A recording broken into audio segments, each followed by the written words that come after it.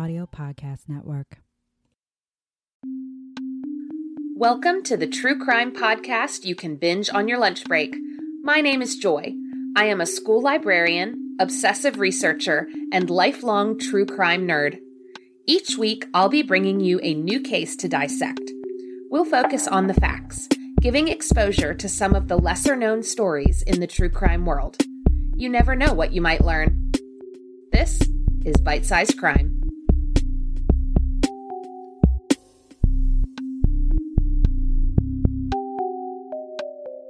Welcome back to Bite-Sized Crime.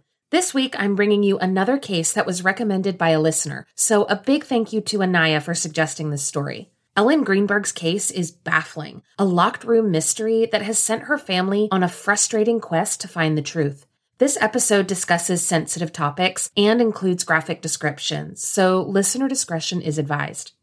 On the morning of January 26, 2011, 27-year-old Rae Greenberg headed to work as usual. She enjoyed her job as a first-grade teacher at Juniata Park Academy, a diverse school in North Philadelphia, Pennsylvania. Ellen had been at the school since day one, handpicked by the principal to be there when it had opened 4 years earlier. Ellen was dedicated to her students and her career, earning 2 master's degrees, all while teaching full-time. But as anyone who has worked in education knows, teaching is stressful, and Ellen had been feeling overwhelmed lately. The school district had recently made some big changes, and the pressure was starting to make her question whether she wanted to continue teaching. School had only been back in session a few weeks after the winter break, and Ellen was already feeling stressed and anxious. As she made the 15-minute drive to work on January 26th, Ellen called her mom, who lived a few hours away in Harrisburg. Sandra Greenberg said it was a pleasant conversation. Ellen seemed upbeat, although slightly worried about the weather. A big storm was blowing across New England, and she expected the city would be blanketed in snow by the end of the day. She also had to get her grades turned in that afternoon, and some of her students were struggling. But on the whole, Ellen sounded good, and they wrapped up the call just as she pulled up to the school. A few hours later, Philadelphia schools closed early in anticipation of the coming blizzard, so after saying goodbye to her students, Ellen headed home. She stopped at a gas station to fill up her tank around 1:30 and was back at her apartment shortly after. Ellen and her fiancé lived at the Venice Lofts on Venice Island, just outside the city. Ellen and television producer Sam Goldberg had met 3 years earlier, and they had just gotten engaged that past summer. They had a date set for August 2011, and Ellen was neck-deep in wedding planning. She might have been looking forward to a free afternoon to work on those plans. Around 4:45, Sam told Ellen he was going to work out in the complex's gym. But when he returned 45 minutes later, he found the door to the apartment locked. He had his key, but the swing bar lock was activated from the inside, preventing him from getting the door open. He called out to Ellen through the door, but she didn't respond. Confused, Sam tried calling Ellen's cell phone, but again, there was no answer. He sent text message after frustrated text message, hoping she would hear her phone and open the door. After about 20 minutes of unanswered texts, Sam decided to enlist some help. He took the elevator down to the main lobby and spoke to the security guard, 67-year-old Phil Hanton. Sam begged Phil for assistance, and Phil accompanied Sam back up to the apartment.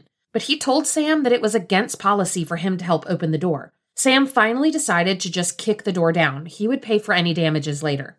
As soon as Sam got into the apartment, he saw Ellen. She was in the kitchen, lying on her back, her head resting against the corner cabinets. She was covered in blood. Sam immediately called 911 and told the dispatcher, quote, "I just walked into my apartment. My fiancé is on the floor with blood everywhere." The dispatcher told Sam that she would walk him through the steps of CPR, but when he knelt down, he saw the cause of all the blood. Quote, "She stabbed herself. She fell on a knife. I don't know. There's a knife sticking out of her heart." The dispatcher told Sam to leave the knife where it was and to not perform CPR. Paramedics arrived just minutes later, and at 6:40 p.m., Rae Greenberg was pronounced dead at the scene. When investigators arrived at the apartment, their first instinct was that this was the scene of a suicide. Ellen had been alone in the apartment with the door locked from the inside. The security guard had watched Sam force open the door, but aside from that, there was no sign of a break-in. Sam and Ellen's apartment was on the 6th floor, and the only other entrance was a sliding door with a narrow balcony. The fresh snow on the ground beneath it was undisturbed. There weren't any cameras in the 6th floor hallway, but security footage from the lobby didn't show any unusual persons in the building that evening. And Ellen didn't have any obvious defensive wounds on her body. The knife matched a set found in the kitchen, and there wasn't any blood anywhere else in the apartment. There were, however, some oddities at the scene.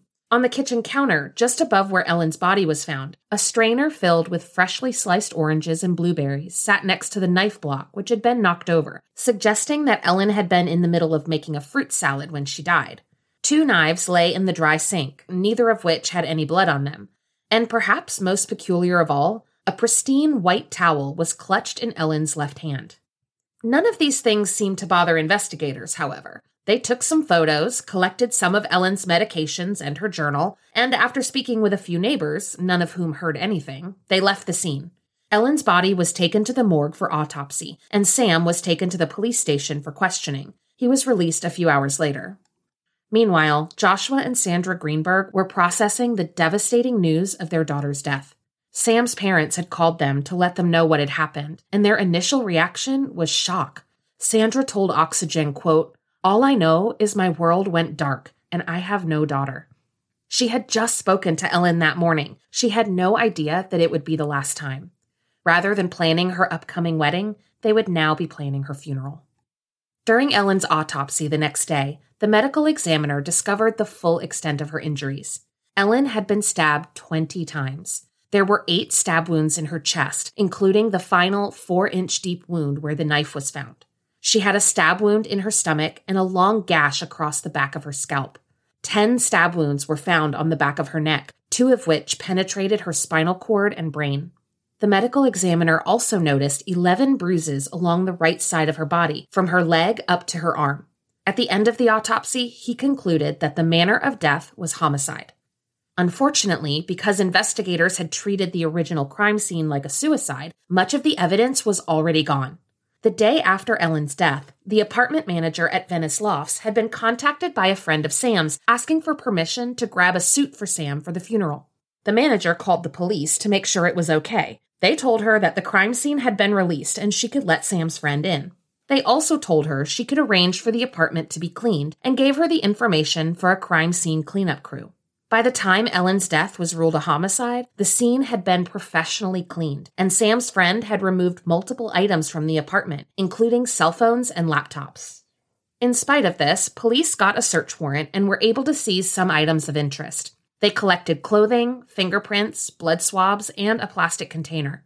They contacted Sam's friend and retrieved the cell phones and laptops he had gotten from the apartment. Of course, by this point, the chain of custody had been broken, and any evidence gathered from the scene or from the electronic devices had to be considered compromised. Even with the medical examiner's conclusion of homicide, investigators weren't convinced. In a January 29th statement, Lieutenant Raymond Evers told the press that detectives were still leaning towards suicide as the explanation for Ellen's death. He said that they were, quote, taking a close look at the scene, at those close to her, at everything. They're trying to piece it together. Lieutenant Evers also suggested that Ellen's mental health might play a big role in their investigation. According to Ellen's parents, she had been struggling with anxiety in the months leading up to her death. When asked, she would just say that she was stressed about school, but she wouldn't go into more detail. However, Joshua and Sandra worried there might be more to the story. Ellen was usually happy and bubbly, but suddenly she seemed off balance. Towards the end of 2010, Ellen even asked if she could move back home. This was very surprising to her parents. They asked if she and Sam were having problems, if she was having second thoughts about the wedding. But Ellen insisted that it had nothing to do with Sam. Joshua told the Philadelphia Inquirer, quote, "At no time did she complain about anybody or anything except that she wanted to come home." Ultimately, Ellen chose to stay in Philadelphia and seek help for her anxiety. Ellen visited a local psychiatrist, Dr. Ellen Berman, 3 times in January of 2011, and the doctor noted that she was severely anxious. She gave Ellen a prescription for Zoloft, a drug often used for anxiety and depression, but it didn't seem to work, so she tried a low dose of Xanax. Neither drug helped ease Ellen's anxiety, so Dr. Berman prescribed Klonopin and Ambien to help her sleep at night. Soon, Ellen started to feel much more herself. She texted her mom on January 17th, quote, "Klonopin helped, thank God." In her session notes and in interviews with police, Dr. Berman mentioned several times that Ellen was not suicidal and had never expressed thoughts of self-harm. She didn't show any signs of abusing her medications, and after a few weeks, Ellen seemed, quote, "way better." A few days before her death, Ellen had mailed out save-the-date cards for the wedding and seemed excited about all their plans. She told Dr. Berman that Sam was wonderful. The doctor later told police that Ellen smiled when she spoke about her fiancé and had, quote, nothing but good things to say about him. The doctor even asked if Ellen was experiencing any type of violence or abuse at home, but Ellen said no. Her father told Oxygen, quote, she was anxious, but she was still happy. In February, Ellen's toxicology report came back from the lab. There were trace amounts of Ambien in her system at the time of death, likely from taking it the night before, and a normal amount of Klonopin, consistent with her prescription. Sandra told Oxygen, quote, there was never any reason to suspect suicide in any way, shape, or form. So it was a complete shock when, in March of 2011, the medical examiner's office changed Ellen's manner of death from homicide to suicide. Detectives strongly believed that Ellen's mental health struggles, combined with the fact that she had no defensive wounds and she was found inside a locked apartment, clearly indicated that she had taken her own life. Ellen's laptop had shown suicide-related searches, and she was taking heavy medication for depression. A DNA sample taken from the knife was a match to Ellen and no one else. The medical examiner had even asked an outside source, neuropathologist Dr. Lucy Rourke, to examine the portion of Ellen's spinal cord that had been stabbed. Dr. Rourke said that the injury inflicted there would not have incapacitated Ellen. She would still have been able to stab herself after injuring her spinal cord. The shallow wounds on her body were likely hesitation marks.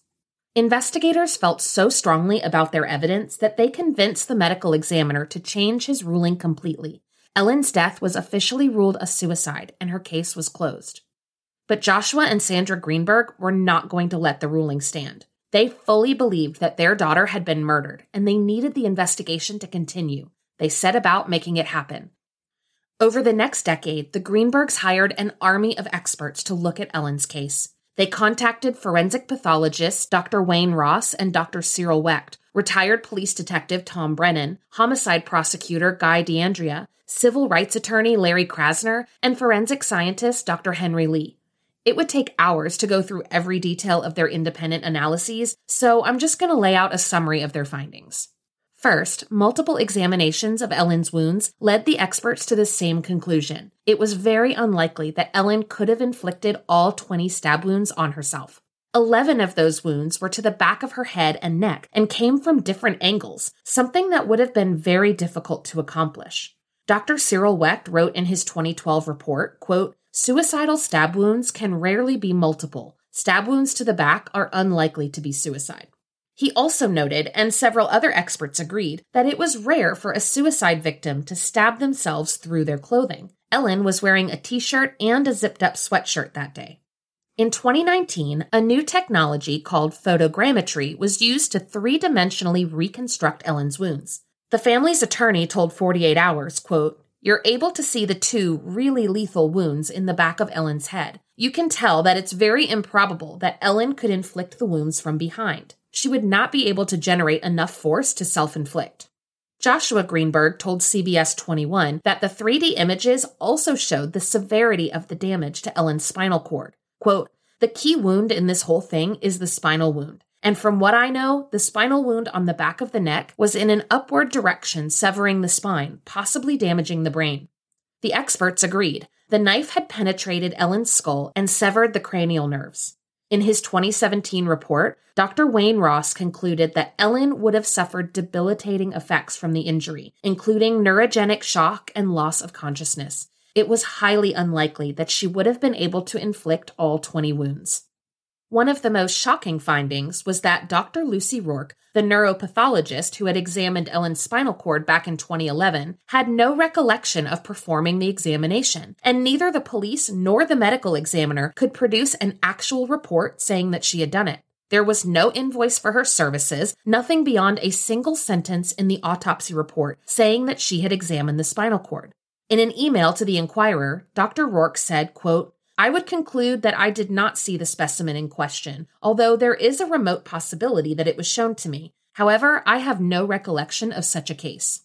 One of the biggest sticking points for investigators was that Ellen didn't have any defensive wounds. Surely, if she had been murdered, she would have tried to protect herself. But retired detective Tom Brennan told the Inquirer that if Ellen had been surprised from behind, she could easily have been incapacitated before she could fight back. Quote, "It's referred to as a blitz attack, where the victim is attacked that quickly that they're unable to defend themselves." The issue of the apartment being locked from the inside was also a big deal for investigators. But when Tom Brennan, along with prosecutor Guy D'Andrea, re-examined the crime scene photos, they noticed that the swing bar lock had not actually broken off the door. If Sam had forcefully kicked in the door like he told police, the lock would most likely have completely separated from the door. Instead, all 4 screws are still connected to the metal plate, only 2 have been pulled away from the door, and the paint is only slightly damaged. You can see a picture of the lock on the podcast website and decide for yourself if it looks like the door has been kicked in. I will also say that there are dozens of websites and videos on the internet that will show you how to bypass a swing door lock. Anyone wanting to get into Ellen's apartment that day could have done so easily. Speaking of the door, there is no actual evidence that Sam forced his way into the apartment. There is no surveillance footage from the hallway, and video from the lobby shows that the security guard did not accompany Sam up to the 6th floor like Sam claimed. In fact, Phil Hanton gave a signed declaration to the court saying that he did not go upstairs with Sam Goldberg. It turns out that police never interviewed him. They just took Sam's word for it. No one witnessed Sam entering that apartment and finding Ellen's body. When police originally recovered Ellen's laptop in 2011, they concluded that there was nothing of evidentiary value to be found. Then, a few months later, they suddenly had a list of searches from Ellen's browser, searches that included topics like depression and painless suicide. However, in 2021, a technology expert examined the evidence and determined that these were phantom searches, topics that appeared in her search history due to background analytics. According to the family, Ellen had been searching for information about the medication she was taking, looking at side effects such as weight gain and insomnia. There was no hard evidence that she had actively searched for terms related to suicide. After years of investigating on their own, Ellen's parents were determined to get the medical examiner's ruling changed back to homicide and her case reopened. In 2018, Larry Krasner, who had worked with them on the case, was sworn in as the district attorney of Philadelphia. Although the Greenbergs hoped his new position could help them, Krasner didn't want to be caught up in a conflict of interest. He referred the case to the state attorney general's office, and they agreed to look into the case. But in April of 2019, they released their findings. Ellen Greenberg had died from suicide. The case was closed again. After the decision, Joshua spoke with Oxygen, expressing his heartbreak and frustration. Quote, "Sometimes I feel like somebody's punched me in the stomach. We have these steel doors or walls that keep coming up in front of us every time we try to do something, every time we try to get an answer."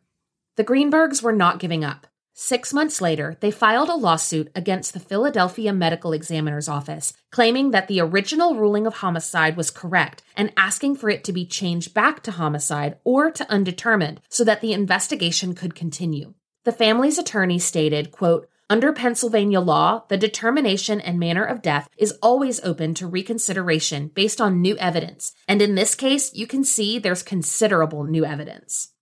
Of course, nothing moves quickly in the court system. It wasn't until 2022 that a Philadelphia trial court determined that the Greenbergs were even able to move forward with a civil suit. From there, it bounced around the courts until September of 2023. In a 2-1 decision, a Pennsylvania appellate court ruled that the Greenbergs did not have standing to sue the city. However, the court criticized the, quote, "deeply flawed investigation" and expressed hope that Ellen's family would find answers someday. As it stands now, Ellen's case is in the hands of the Chester County District Attorney's Office. The Greenbergs plan to take their civil suit to the Pennsylvania Supreme Court, still determined to get the medical examiner's ruling changed. Joshua told The Independent, quote, "We may have lost this battle, but we're going to win the war." In a statement to CBS News, Sandra said, quote, "We used to lie awake wondering why this happened to us, to our only child. Now we ask, how did we end up here, in this situation, 13 years later, still asking for justice, still asking someone to care?"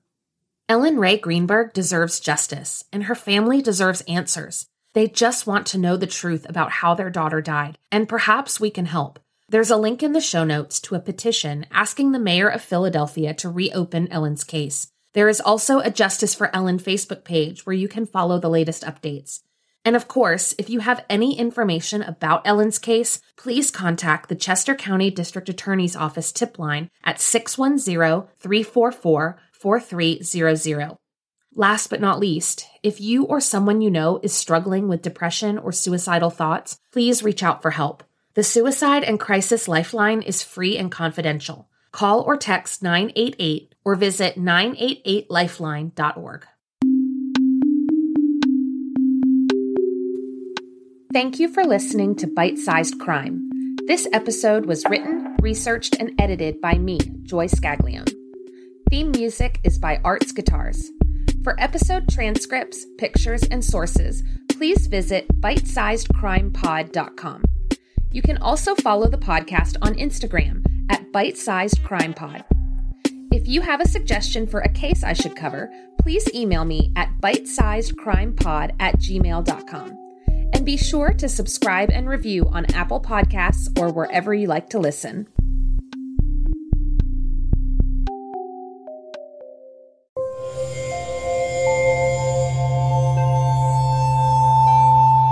Part of the Boundless Audio Podcast Network.